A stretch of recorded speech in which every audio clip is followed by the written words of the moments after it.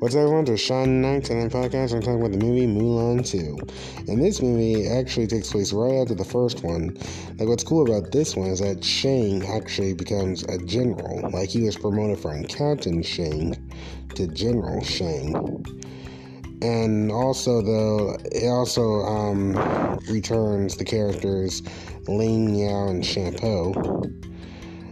And they actually fall in love with 3 princesses. Like, the oldest one was Ting Ting, the middle one was Mei, and the youngest one was Sue.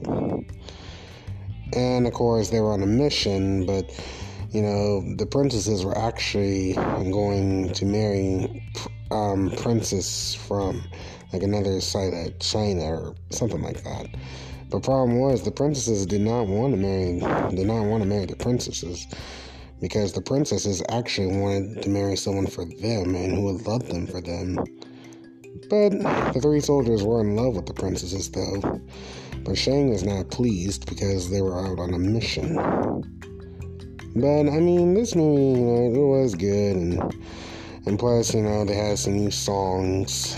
But, I definitely can't wait to see the live one, though. And, thanks for listening. I'll see you guys next time.